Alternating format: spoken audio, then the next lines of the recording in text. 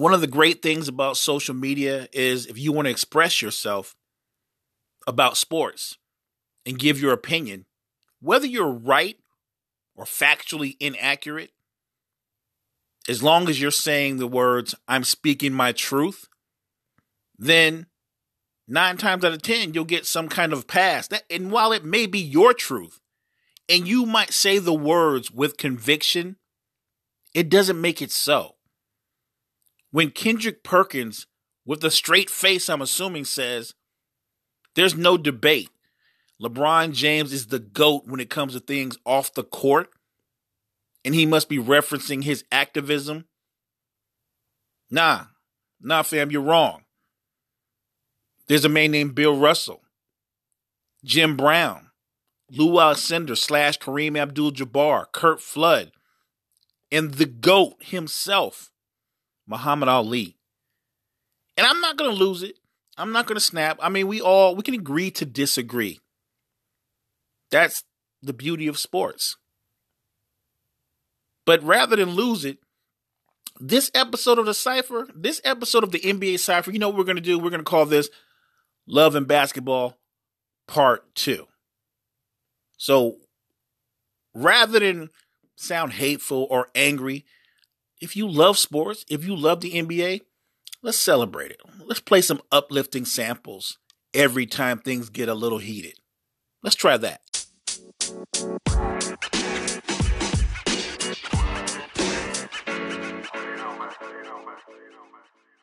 I remember Charles Barkley appearing on Sports Illustrated in chains with the words, I am not a role model. I remember that. But I disagree with Charles. A lot of athletes, celebrities, for whatever reason, younger people do look up to them. And what they say and how they project themselves, it has an impact. So I disagree with him. Michael Jordan, in the early 90s, wasn't an activist. Throughout probably the prime of his career, he just wasn't into engaging in that way. In a Senate race in 1991, he didn't support Harvey Gantt. Or let's say he just didn't get involved. And I think no one is above criticism. But my question would be, we all know Michael was the biggest star in the NBA at the time. But I don't remember any stories, and I am a basketball junkie. I watch ball. I remember watching Bird, even as he got older, Dominique Wilkins, Jordan, Michael, Barkley. Every chance I got, I'm watching the NBA. And I'd heard the stories about how he didn't get involved, and it wasn't a big deal to most people. It was a big deal to maybe insiders. Maybe it was an even bigger deal to people in North Carolina. But I don't think it was a national story. I do think because of the way The Last Dance is airing and ESPN is getting 6 million people watching every time it airs, it's become somewhat of a national story. But I'm saying that to say this. I don't remember stories of Larry Bird's activism or Magic Johnson's activism, Isaiah Thomas's activism, Patrick Ewing. Basically, I don't remember anybody on the Dream Team being an activist in the prime of their careers. Now, maybe I'm wrong, and I'm sure somebody out there, somebody in the fam can go, you're actually wrong, Mo. This person did this or this person stood up and did that. But I don't remember that. Michael Jordan deserves to be criticized because, yes, he could have done more. I'm not saying he had to be Bill Russell or Curt Flood, but he could have engaged more. I just want to know how all the other great players in the 80s and early 90s, I don't remember stories of their activism. What was Penny and Shaq doing in 95, 96? Because I don't remember them being activists. What about David Robinson? What did he do? Karl Malone, John Stockton. The NBA, what's the first thing they tell you is, it's a league of stars. It's the one league because there are no helmets, they're not covered up, We know their faces. We know who the best players are. I don't remember the activists. Show me the dream teamers that were activists in the prime of their careers, because a lot of people speak out more past their career, in their second life. If we're criticizing Jordan and holding him to the standard of he didn't engage the way Russell did, the way Kareem did, the way Jim Brown did, the way the GOAT himself, Muhammad Ali, did, that's fine. Biggest star, but he wasn't the only star. Magic and Bird are credited with saving the league. But I don't remember the stories of their activism as they dominated the 80s. But I'm sure somebody can point that out and go, this guy who ran for Senate, Magic got elected. Or this congressman, Bird got elected. Please point out to me. Oh, wait a minute. I'm doing it. And just like that, I'm all better. And in no way am I trying to criticize Magic or Larry Bird. I was really just using them as examples because I've noticed within the last 3 or 4 days, there have been so many debates about Michael Jordan's lack thereof in terms of being an activist. I watched The Last Dance. Michael Jordan, in his own words, said, I was about basketball. Was it selfish? Probably. But he's letting you know where he was at. I'm not defending him. I think he should be criticized for not being more engaged in that particular run. That seat that was up in North Carolina. But him being the biggest star, that shouldn't excuse the second biggest star and the third biggest star and so on and so on. Anybody that played in the 80s and into the 90s and you were considered an all-star or / superstar and you didn't speak up on social issues and you weren't an activist, then you're no better than Michael Jordan was. I guess he's just low-hanging fruit because he's the biggest star. Magic Johnson's my favorite player all time. Y'all have heard me say this over and over, and I'll continue to say that. But if there's no record of his activism back then, through the 80s and into the 90s, then he deserves the same amount of criticism. And everybody else on the Dream Team who didn't engage on social issues that mattered or impacted their communities. That's how I feel. I know The Last Dance seems to be a documentary, but it is more entertainment. You're getting the perspective of Michael Jordan. And when he reveals to you how he felt about certain opponents, certain teams, these are his truths, his opinions. It doesn't mean you have to agree with it. This is how he feels coming from his point of view. So when you see the beef with Isaiah Thomas, that's his point of view, agree or disagree. When former teammates like Craig Hodges criticize Michael Jordan, I don't have a problem with that. Craig Hodges is giving you his honest opinion. It doesn't mean he's correct, but he is opening things up to let you know that everybody wasn't on board with some of the things that Michael Jordan had to say. Remember, say it again, nobody is above criticism. But to be fair, Craig Hodges was an activist. He'd always been that. He feels that he was blackballed from the league, and that might be true. But here's the thing. If you have a teammate who's an activist and you're not an activist, by default, that doesn't make you a sellout. He's got to take his own path, grown man, and you have to take your... I'm doing it again. Hold on. My point is, Craig Hodges was a very socially active, outspoken athlete. Good brother who was down for getting involved in any cause that shed a light on things within our country. But if you don't follow lockstep with him, that doesn't mean that you're not motivated or you're not impacted by the same issues that he's speaking on. Maybe you're down for the cause, but you don't want to hop on the mic. And there's nothing wrong with that. Everybody's process is different.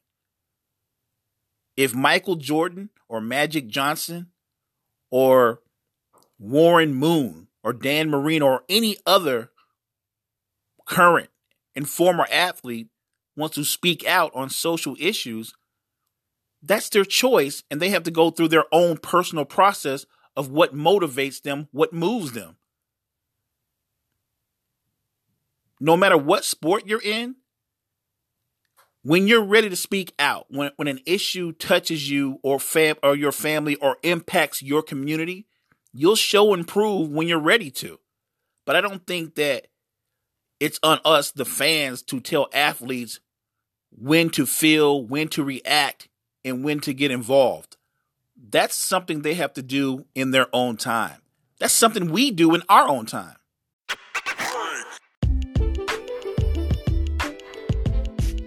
I think it's completely fair when you hear players and fans who may be older say that we should keep it about errors because there are so many great players that when you just make a blanket statement by calling one guy the GOAT, it does a disservice to all the great players from the early stages of the NBA, like a George Mikan, a Bob Cousy, the great Bill Russell, the 11-time champion, John Havlicek. What about Doc? You almost forget how great a player Julius Erving, Dr. J was in both the ABA and the NBA.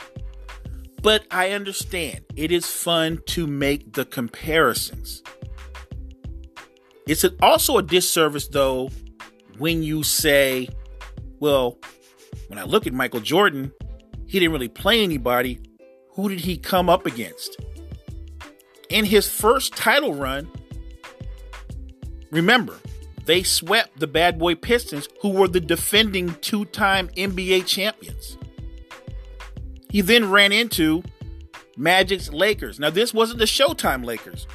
This Laker team was more of a power post, half-court offense that featured James Worthy, Sam Perkins, and Vlade Divac. And along with Magic, they posted up. They lived in the post. They didn't run. Like I said, this wasn't the Showtime Lakers. And this Laker team, which was a very good team, they weren't supposed to be in the finals. If it were not for this Laker team, Clyde Drexler's Blazers would have been in 3 straight NBA finals. That's how talented that Blazer team was. And look, that's how talented a player Clyde Drexler was. Magic averaged 19, 12, and 8 rebounds. He was a year removed from being the league MVP. Worthy was the team's leading scorer at 21 points a game. You had Perkins giving you 13, Byron Scott 14, Divac, a young Vlade Divac, giving you 11 points a game.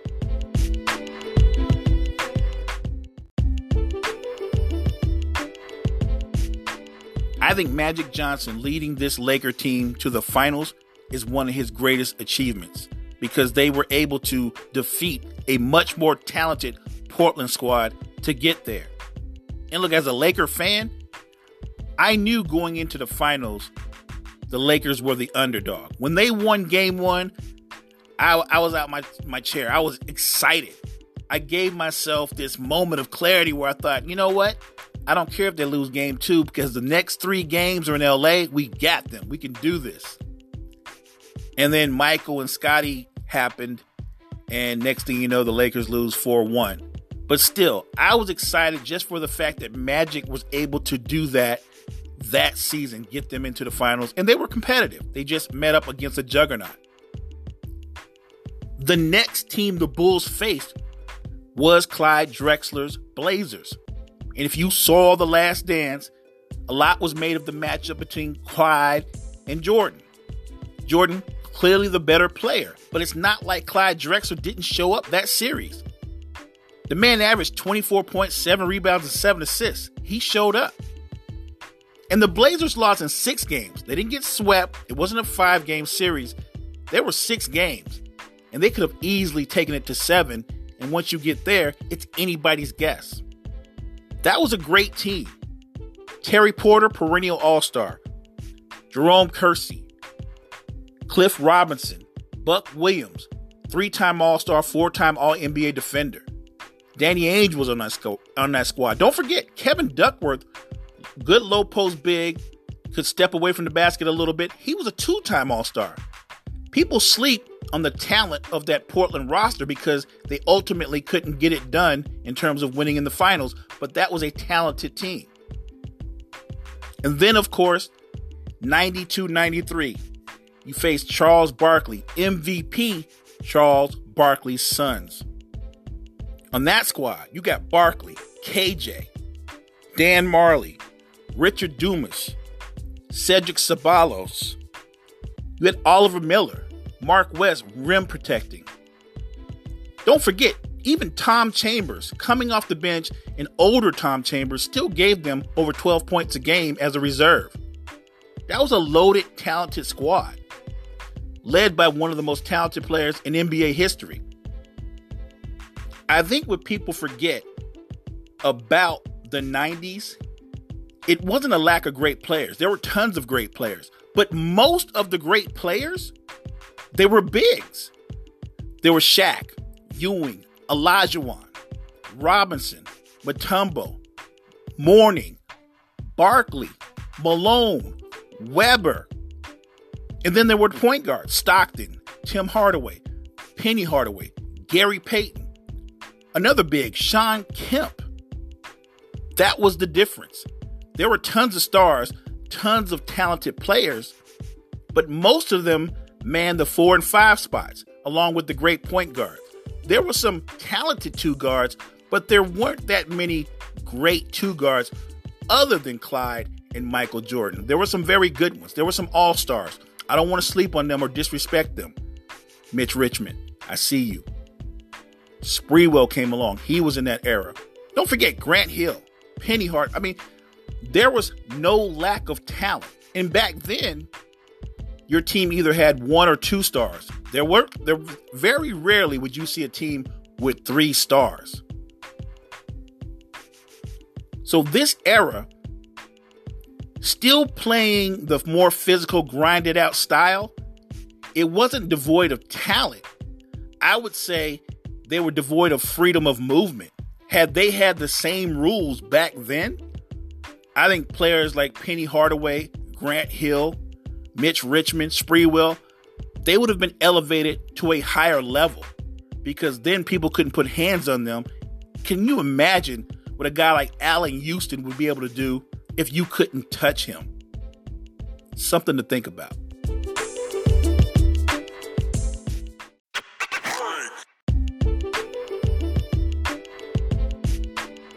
Before I get into the Bulls' path on their second three-peat, I want to let the fam know out there, I'm planning on doing a path for Kobe and Shaq's Lakers, Steph's Warriors, LeBron and D-Wade's Heat, and other stars during these trying times. Look, since we don't have current real-time sports, then we can celebrate the greatness of some of our individual stars and our great teams while we go through this together. But before I go forward with Jordan and his crew, let me show a little respect to Patrick Ewing's Knicks. Or should I say Patrick Ewing and Pat Riley's Knicks. And while it's true, Patrick Ewing really didn't have a second all-star / superstar player to play off of. The Knicks team, the brilliant of those Knicks teams, were that Pat Riley, realizing the roster he had, what his franchise player could and couldn't do, he built a foundation, a style around their skill sets, or lack thereof. The way the Knicks played, I think, covered up a lot of their flaws, a lot of their weaknesses. No one ever said The Knicks weren't high energy, weren't physical, didn't play hard for 48 minutes, didn't crash the boards, didn't defend at a high level. And that was people 1 through 8, maybe even 9. Guys like Greg Anthony and Doc Rivers and Derek Harper, who might be the master of the hand check. Great perimeter defenders. Then you had Mason and Oakley. And Mason was more than just a physical presence. Anthony Mason was very skilled. He had the ability to create, bring the ball up. You could run the offense through him. And he was a terrific individual defender. But the key to that team offensively was Patrick Ewing, of course. As great as Ewing was, the one thing that Jordan, or should I say Phil Jackson, and the crew knew, as great as a big is, a big had to have the ball brought to him. So there were different ways you could defend a big. Even though Patrick Ewing might be the best jump shooting big in terms of 16 to 18 feet from the basket in NBA history, you can deny a big the ball on multiple possessions. Those series with the Knicks were great wars. But because Pat Riley had them play a certain style, I thought the Knicks always controlled the tempo and the pace of those games, of those series versus the Bulls. I thought their playing style leveled the field for them. Yes, Jordan and Pippen were much more athletic and more skilled than their perimeter players. But their physicality, I thought, gave them a fighting chance to be in those series, to contend at a high level in those series.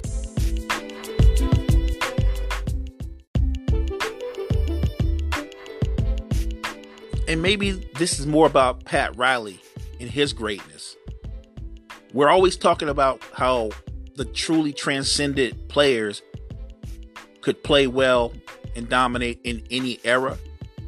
I think that applies to the truly great coaches / general managers. Pat Riley comes from the Showtime Lakers, a completely different style where they're getting up and down the court. They're trying to run you out the gym. And he's got the star power with Magic, Kareem, Worthy, Scott, Coop. He goes to the Knicks and he reinvents another style of play, a more physical style of play around the talent he has. And this is not a fluke. When Pat Riley later on leaves the Knicks, he takes that same style, that same model, and builds a squad around Alonzo Mourning. And that style of play was effective. It was very effective. The one thing that truly stood in Pat Riley's way from getting to more finals, from winning more championships, were the Chicago Bulls. You all know the backstory on the second three-peat. Jordan goes away for the better part of 2 years, plays baseball. Pippen has an MVP caliber season. He was in the MVP hunt, but clearly the best player in basketball for 2 seasons at least was Hakeem Olajuwon. Nevertheless, Pippen leads the Bulls to a 55-win season. They play the Knicks in the conference semis and they lose in Game 7. The very next season, the Bulls have a record of 34-31, and Michael Jordan comes back and they finish 47-25. They get to the second round, play the Orlando Magic, the up-and-coming new beast of the East, Shaq, Penny, 3D, Dennis Scott, Nick Anderson, that crew. And they beat the Bulls in 6. I think Jordan was embarrassed. That's real. When they talked about that on The Last Dance, I think he was embarrassed. I remember watching thinking, there's a new sheriff in town. It's a wrap. I was thinking Mike coming back, he might get used to being the second best team in the East. And he proved me wrong. The Bulls come back. Jordan gets a full offseason under his belt. They have the best regular season record of all time at the time, 72-10, with the addition of Dennis Rodman. They form a big three of their own, if you will. They meet the Magic in the conference finals, and sweep them 4-0. It's a wrap. That's over with. They end up playing the 64-win Gary Payton, Shawn Kemp led Seattle Supersonics in the finals, and they win that in 6. Think about that talent. Gary Payton, maybe one of the best two-way players ever, could lock you down, not at just a point, but at the 2. I've seen him guard 3s at a high level, and could drop 20 on you.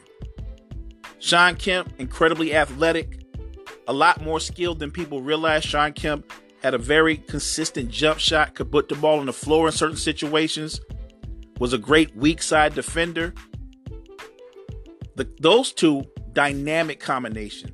And don't sleep on the fact they had Detlef Schrempf, versatile player who could play the 4, the 3, shoot the 3 at a high level. They had Hersey Hawkins, another great three-point shooter. They had big, smooth Sam Perkins, who could also stretch the floor at the 5 spot. That Sonic squad, that was a nice squad. The next season, they go up against the MVP. They go up against Karl Malone's squad. The Utah Jazz, Karl Malone's 64-win Jazz team. And I've heard a lot of people say the Jazz are overrated. How are they overrated when they've got 2 Hall of Famers on that starting line? I mean, I don't get that. In their starting lineup, Malone, Stockton. Malone, one of the greatest 5 power forwards of all time. Stockton, one of the 5 greatest point guards of all time. The all-time leader in assists in the NBA history. A 5-time All-NBA defender. A lot of people don't know this. Karl Malone made All-NBA 3 or 4 times defensively. And they were well coached by a Hall of Fame coach. They ran their system over and over and over. And they excelled at the pick and roll, but they were more than just pick and roll. They would just out-execute you. And they controlled pace like no other.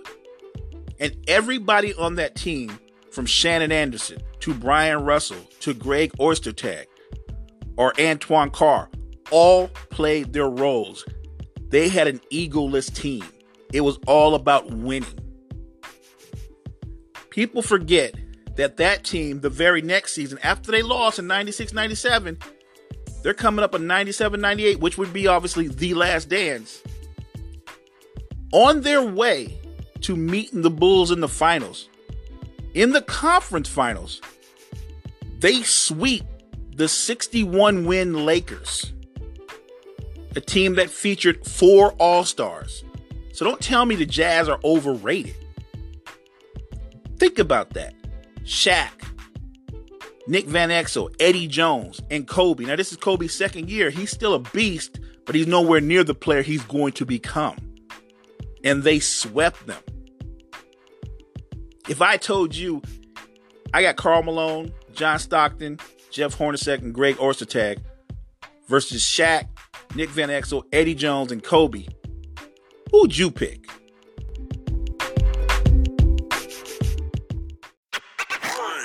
Before I get out of here, it'd be criminal if I didn't show some love and respect for that 97-98 Indiana Pacers team that played the Bulls in the conference finals and took them to the brink. I don't think any team challenged them the way the Pacers did in that second three-peat. Moving forward, the next episode, we'll talk about LeBron's Heat, maybe do a little Kobe Shaq Lakers. Everybody out there stay safe. It's the NBA Cypher. Next time.